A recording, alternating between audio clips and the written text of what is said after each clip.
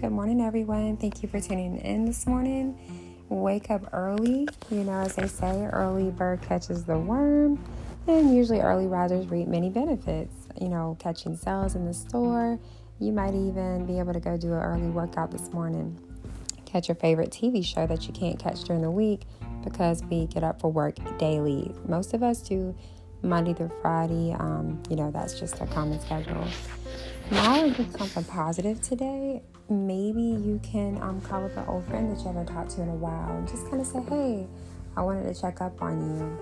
Make that bed, get up out the bed, do some stretching. Stretching is good for the body. Meditate a little bit for our meditating people like myself.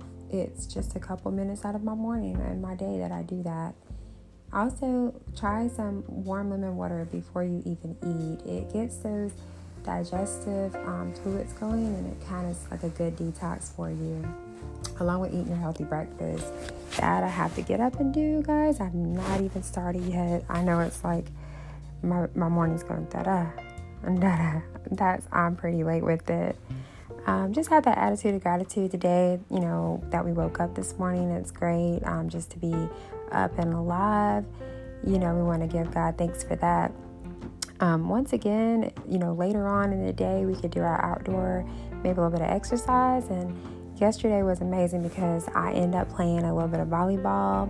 We did an outside activity, and I haven't done that in years. So stretching, it was wonderful, getting that physical aspect going. But I did miss a little bit of volleyball just for fun. It was great to do that with a couple of, we did it with a couple of students and one of my coworkers, so we had an amazing time.